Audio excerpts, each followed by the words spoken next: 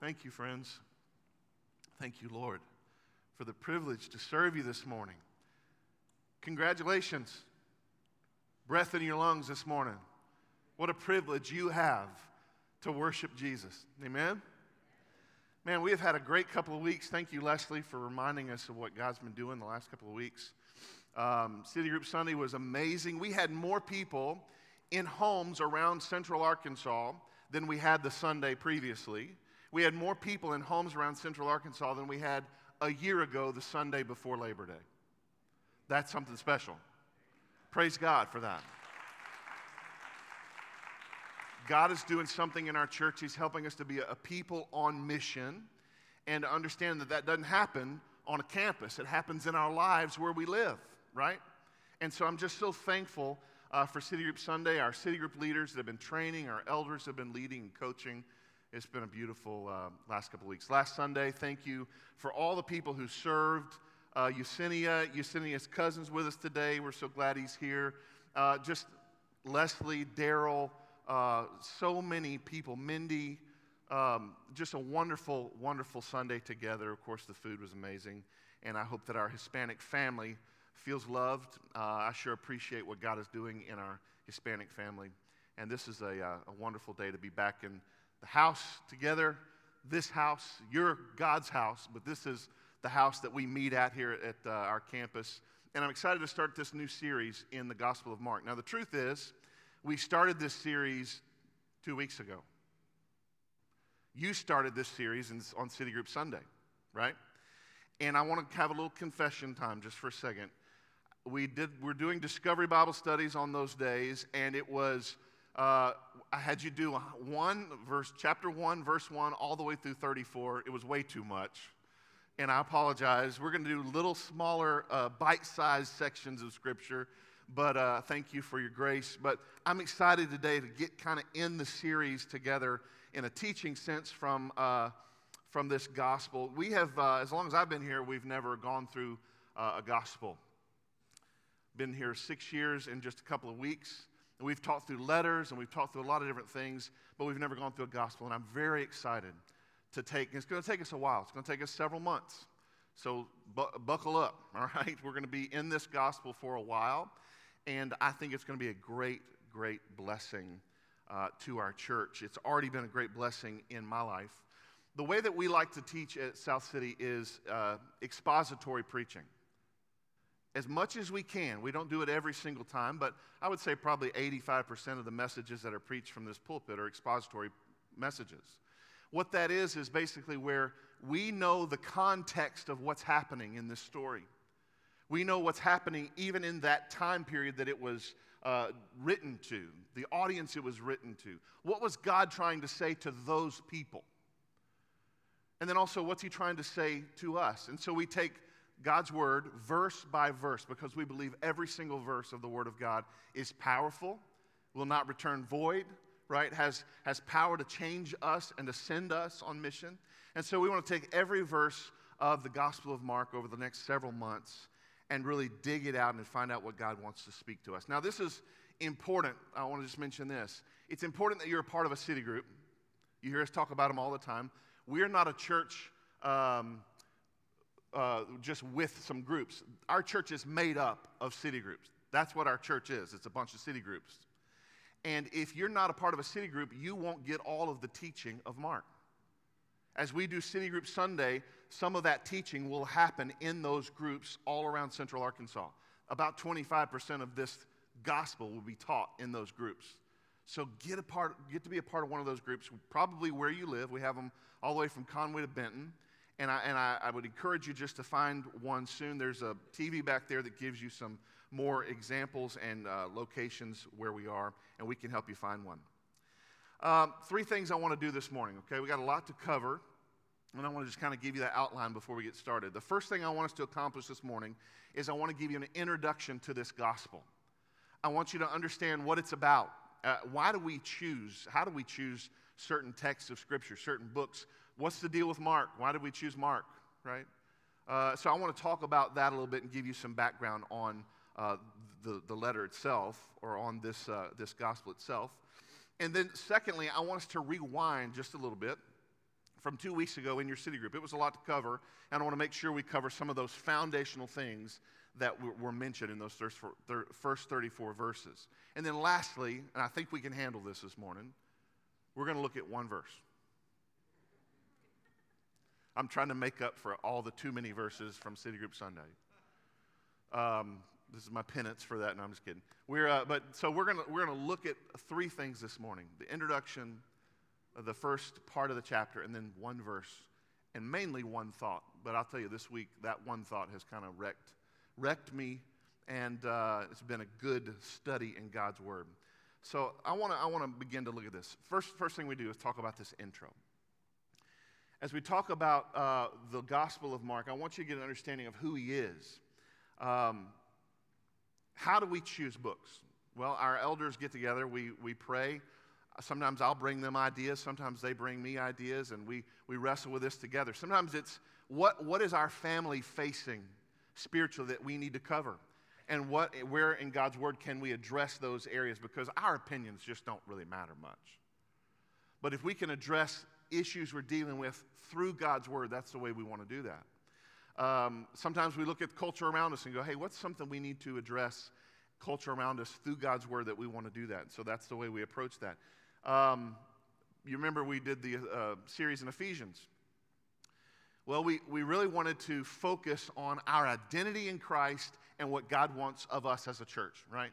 And immediately we were like, well, Ephesus, Ephesians, the book to the Ephesians, this is the place to do that. Who we are in Christ, what God has called the church to be involved in mission, this is where we need to go. So we did a series in Ephesians. I went to the elders and said, guys, what are we feeling next? And two or three of them said, I'm feeling maybe we need to focus on prayer. And as I began to pray about that, I thought, well, who to better learn about prayer from than Jesus himself?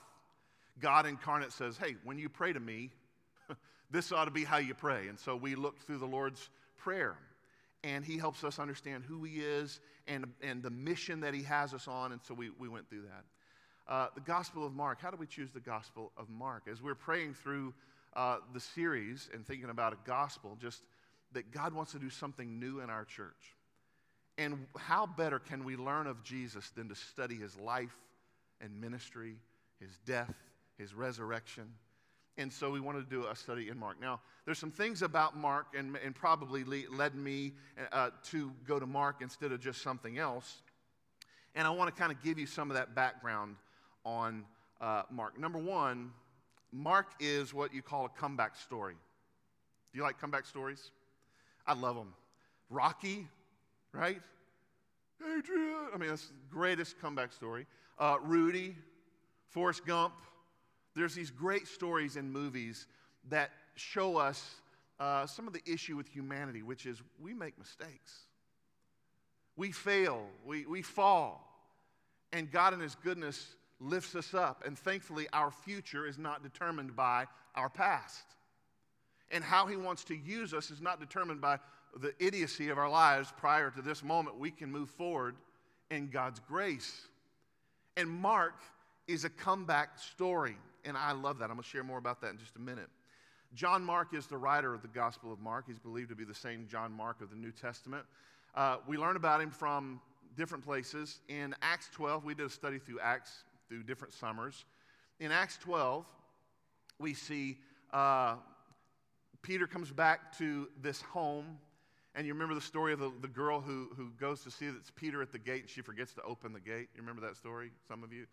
And he's still going, hey, I'm still knocking. You didn't open the door. That whole deal. It's kind of funny. She comes back like 3 times and forgets. She's so excited it's Peter at the gate that she forgets to let him in. Well, the gate is the home of the mother of Mark.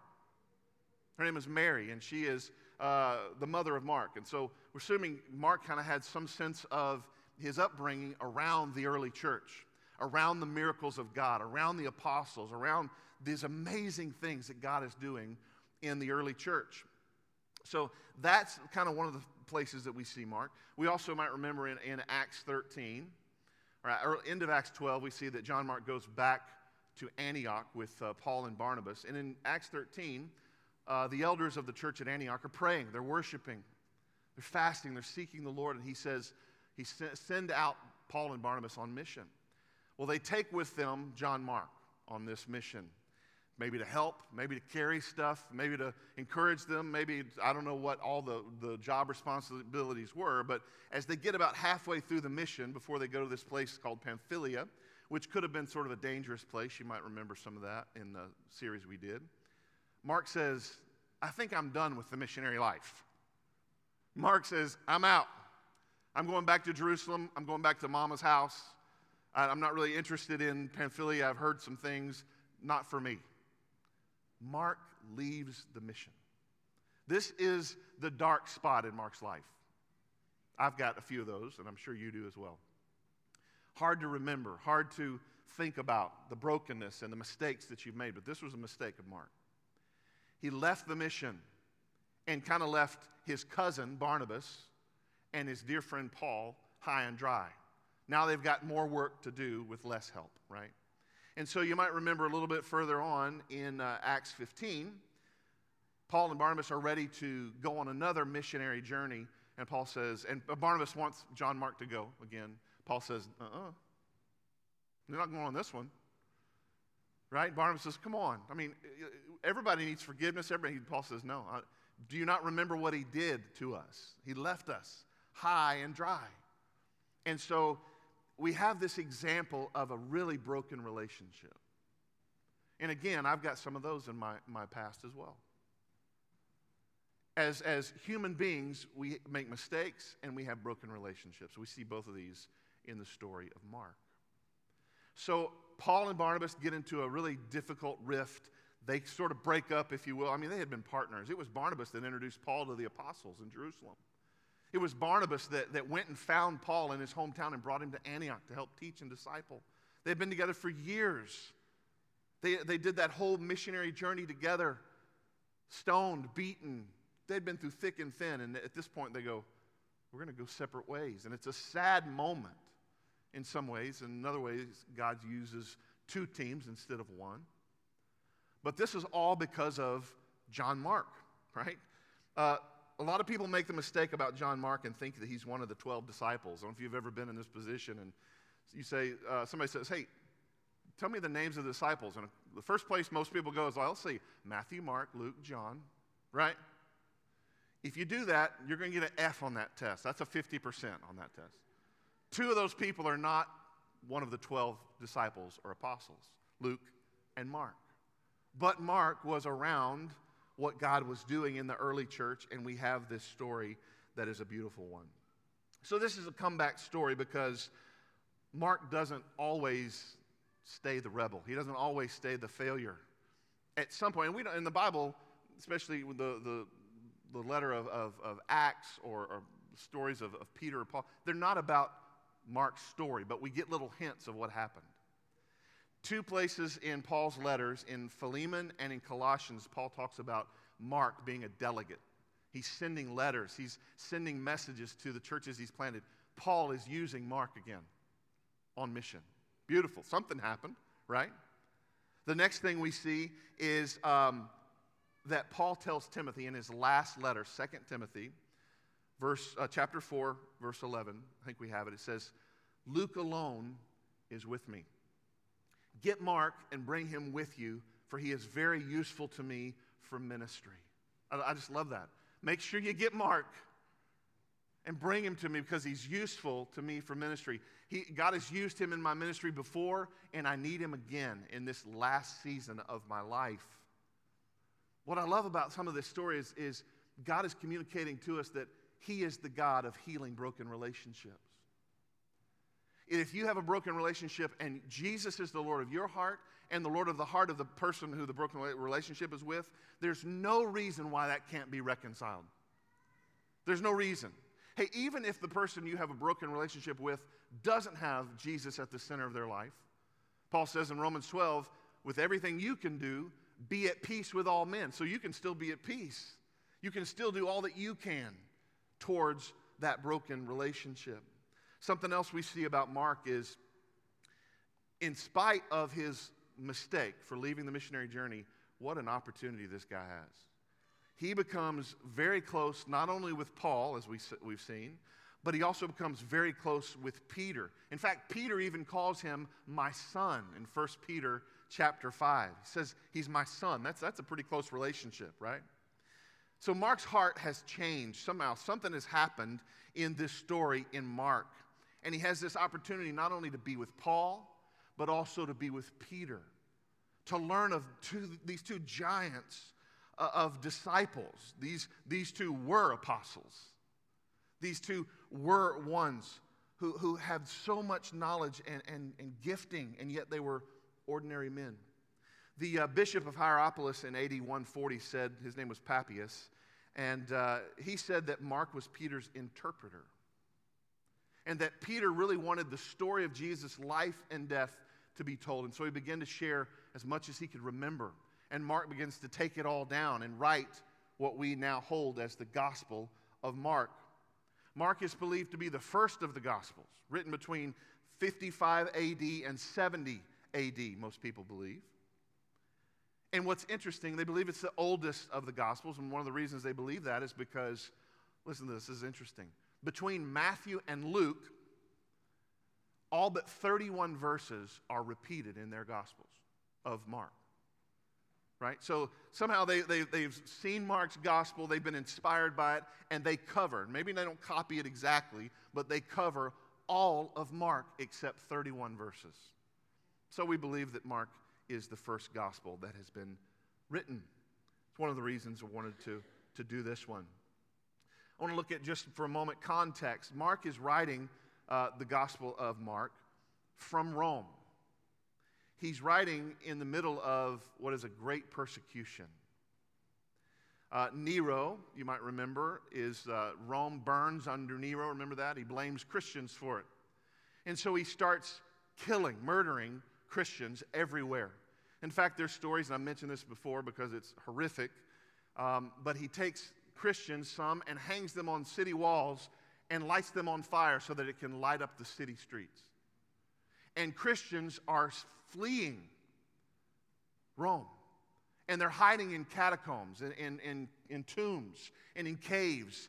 This is the context of the Gospel of Mark as he writes to a church that is trying to stay together. Small little house churches all over Rome now fleeing because of the great persecution of Nero. See, Mark writes to these Gentile believers to show them that Jesus is, in fact, the Messiah of prophecy. Jesus is also the suffering servant of that prophecy of Isaiah, that they not only suffer, but Jesus has also suffered. It's shorter than any other gospel because he leaves out some things. He leaves out genealogies, he leaves out childhood stories, he leaves out Christ's birth. He gets straight to the point that this gospel is about the gospel.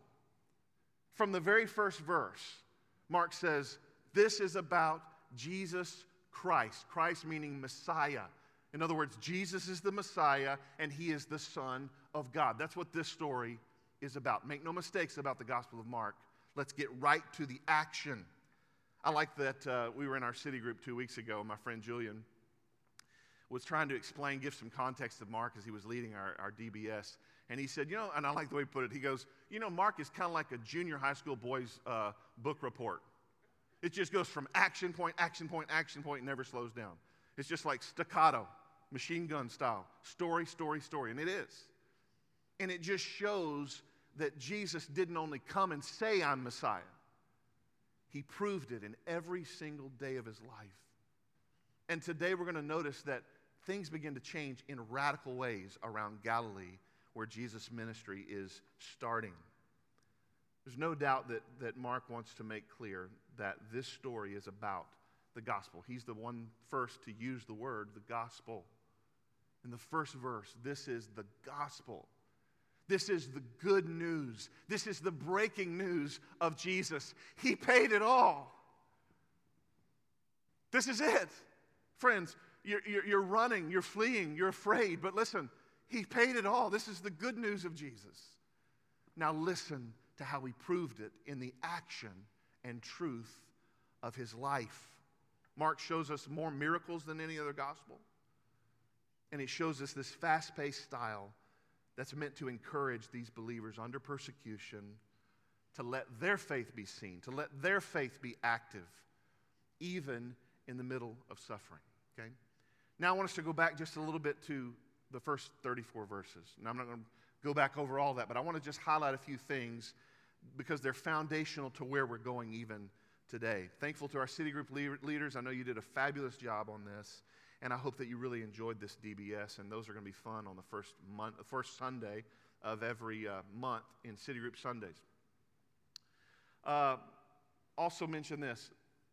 Peter is basically the eyewitness testimony that Mark has. As he's spending time with Peter, Peter's giving him the eyewitness testimony that he writes of the Gospel of Mark.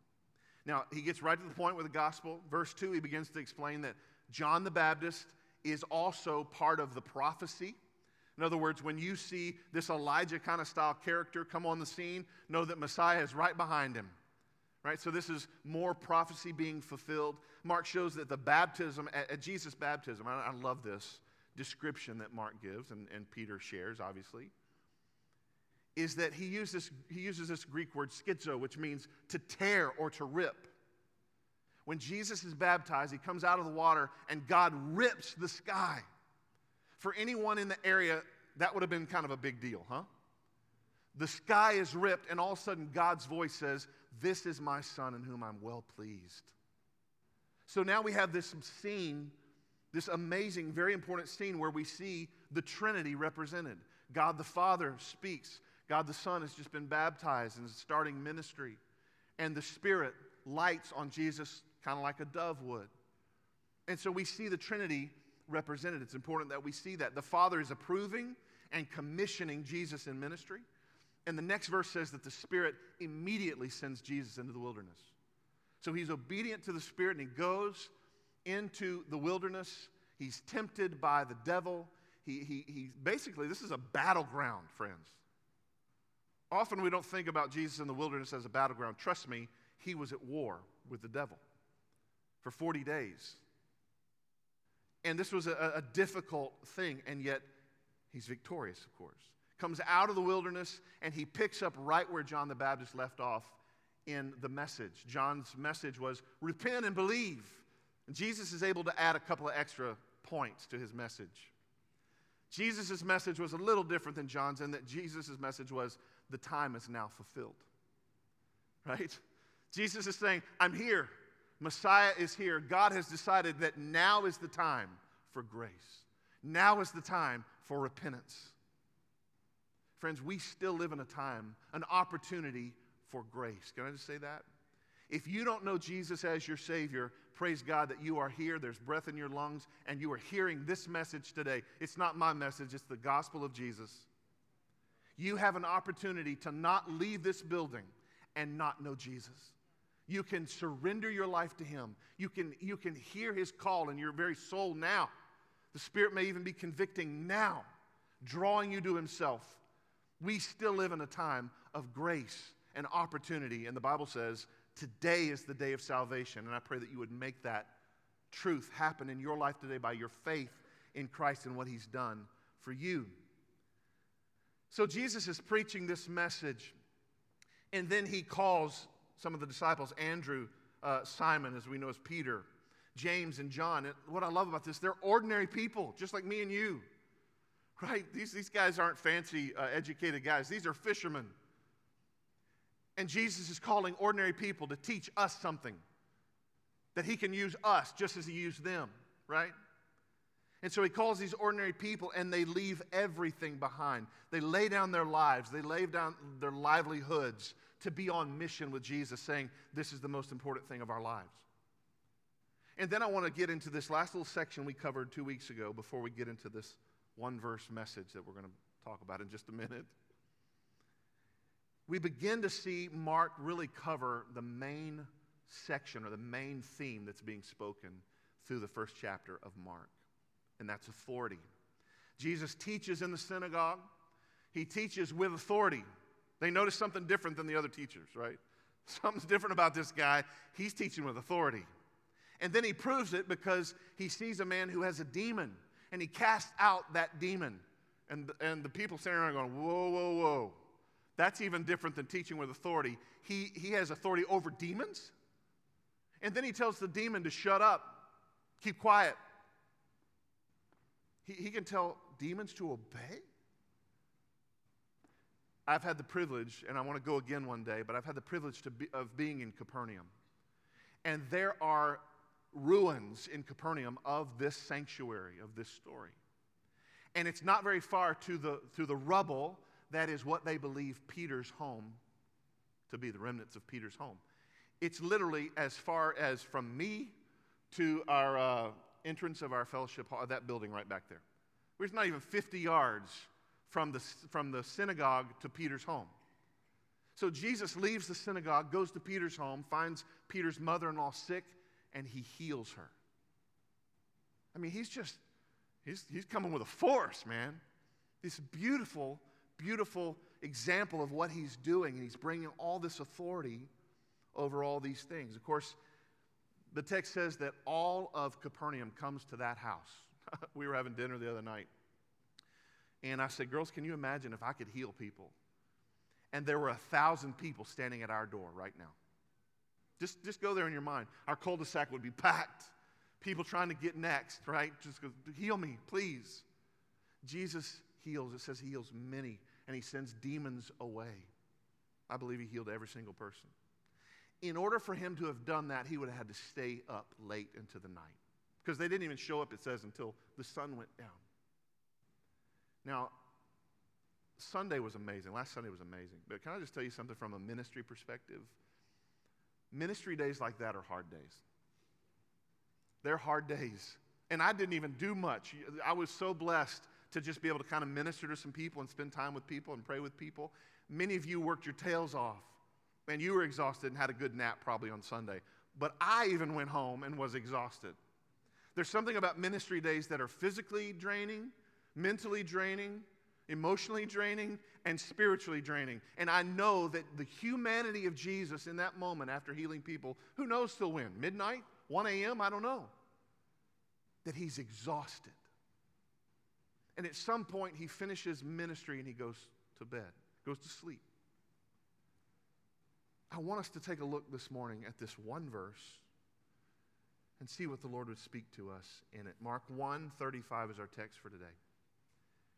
And rising very early in the morning, while it was still dark, he departed and went out to a desolate place, and there he prayed. Let's do that as well. Can we pray this morning? Father, Lord, we want to take your word this morning, even in just this one verse, and we pray that you would apply it to our hearts. God, may the truth of your word be illuminated to us even now. May we sit with what is being implicated here. God, may our hearts be challenged and changed, and would you give us the intentionality that we see in Jesus' life to connect to you. Spirit of the living God, I pray that you would lead us to all truth in this verse, that I would get out of your way, God, that I would decrease and you would increase, and that you would give us the courage to be obedient to whatever you say to us today. And we pray it in the name of Jesus. Amen. Title of the message is Jesus' authority and submission. And just for a couple of minutes here, I want us to look at this one verse, okay? So far, Mark has communicated probably in a greater detail than any other theme, maybe, throughout these 34, 35 verses, that Jesus has what? Authority. Jesus has authority. He has made it clear. Let me just remind you here. He has authority and approval from his Father because God spoke and ripped the sky open to let everybody know. Jesus has authority over the devil's attack and temptation because he won that battle. He came out of the wilderness victorious. Jesus has authority to announce that the time has come. I'm here. God's kingdom is here. And we begin to see that taking root and doing amazing things throughout Galilee. Jesus has the authority to preach that people should repent. Listen, it's not just authority. He has the credibility. He's the Holy One that can look at me and you and go, repent. Right? He's the Holy One that can say that. He has the authority to say, repent and believe in the gospel. Jesus has the authority to call men, to say, lay down your life. Lay down your livelihood and place me first and follow me. I'm going to make you fishers of men. Jesus has the authority over demons, and they obey him. He tells them to keep quiet. Jesus has authority over sickness, all kinds of disease, and everybody in the whole town now sees it. Everybody in the whole town now has experienced the kingdom of God. First person. If there's one thing Mark is communicating in this first chapter, it's that Jesus has authority, right? And yet, look at this verse with me. Mark 1:35. And rising very early in the morning, while it was still dark, he departed and went out to a desolate place, and there he prayed. See, the thing that jumps out to me at this verse is that Jesus has all authority. Mark has made it clear, and this whole week when I was studying through this, I couldn't help but think about Colossians 1:15. I love that verse. I want to read it to you in the context of thinking about Jesus with all authority. Paul says, he is the image of the invisible God, the firstborn of all creation. For by him all things were created in heaven and on earth, visible and invisible, whether thrones or dominions or rulers or authorities, all things were created through him and for him, and he is before all things, and in him all things hold together. Does Jesus have authority? You better believe he does. He has all authority. He's created everything, even his enemies. He has all authority. And yet, after this incredibly busy day, after having all authority and after the exhaustion of his humanity, after literally, one theologian said this and it kind of blew my mind. Begin to picture this in Galilee. Jesus has begun the kingdom of God, and he is eradicating sickness and disease and demons. Sometimes we read that and we can't picture what that means.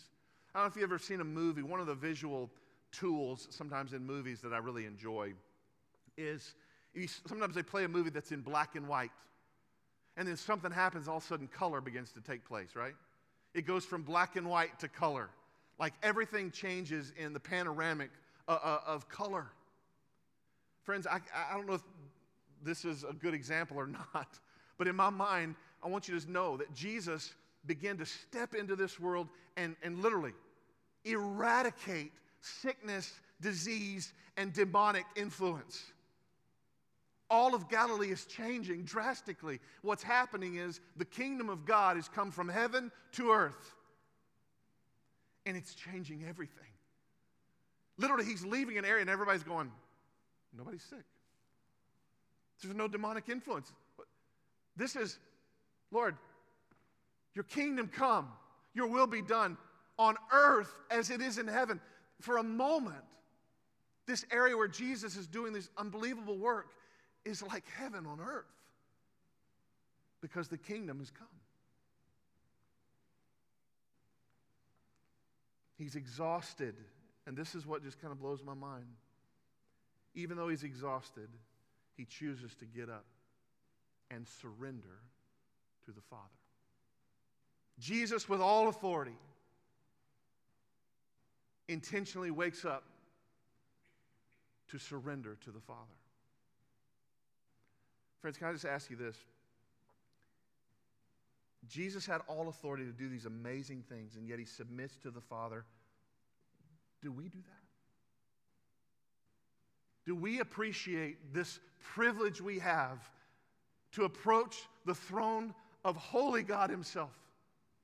That we get intentional about our prayer. Because let me tell you what I do. After a hard ministry day, I go, I'm sleeping in tomorrow, buddy. I'm going home to take a nap today. I may take off tomorrow, right? Isn't that what we do in our human nature? But what Jesus is communicating is that our greatest need is not rest. Our greatest need is not to take it easy. Our greatest need in life is to be with the Father. That's it. And as I looked at this, I was so convicted. Because if prayer was that important to Jesus, who had all authority, how much more important should it be to us?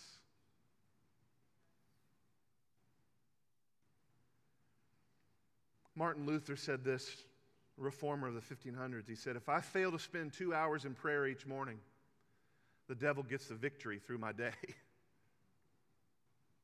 He says, I have so much business I cannot get on without spending 3 hours daily in prayer.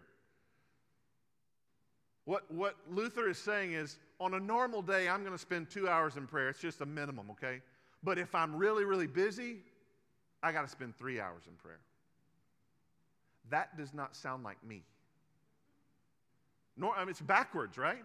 Normally I go, if I'm really busy, Lord, how about we put this off till later, and I'll come back and I'll do the relationship thing with you, and I'm going to do relationship with. Isn't that what we do? If we're busy, we do everything else, but spend time with God. If we're busy, everything else is more important than our relationship to God. Why is the first thing in our lives to go from our schedule time with God? Our relationship with God. And we have no excuse, even if you're exhausted. We got to change. We got to flip the script, friends, and understand it's not rest. It's not scrolling through social media, God forbid. It's not flipping the channel, going to the movies, or just vegging out. No, the greatest need you have in your soul is to spend time with the Father.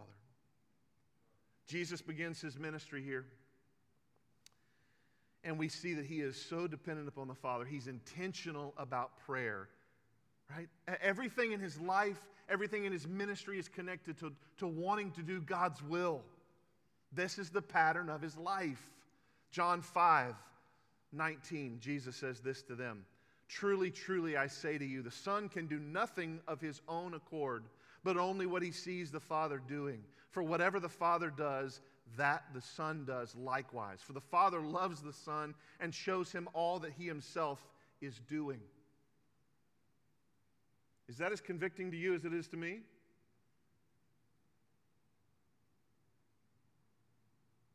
Jesus says the Son can do nothing of his own accord, but only what he sees the Father doing. This is Jesus. And you think you're going to accomplish something? I think I'm going to accomplish something? No, friends. As we start this study, as we begin this series in Mark, I'm just telling you, I feel so convicted for us as a family to make prayer the priority of our lives. Can we just say, God, on this new series, kids have started school, feels like a new ministry year. We're starting a new series, it's going to take us several months. God's doing special things in our church. God, would you make us a people of prayer? That we value that over any other work, over any other rest, over any other whatever things we think we need. And let's pray, God, seeking you, knowing you, surrendering to you. Jesus said he can do nothing without the Father, and neither can we. In fact, Jesus said this several chapters later, John 15:5, I am the vine, you are the branches, he says.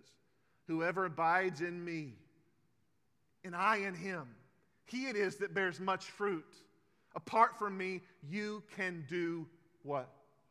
Not a thing. You can't do anything. I can't do anything.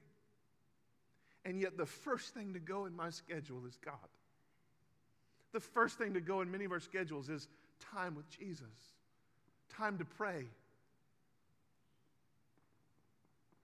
Believers, we need to be present.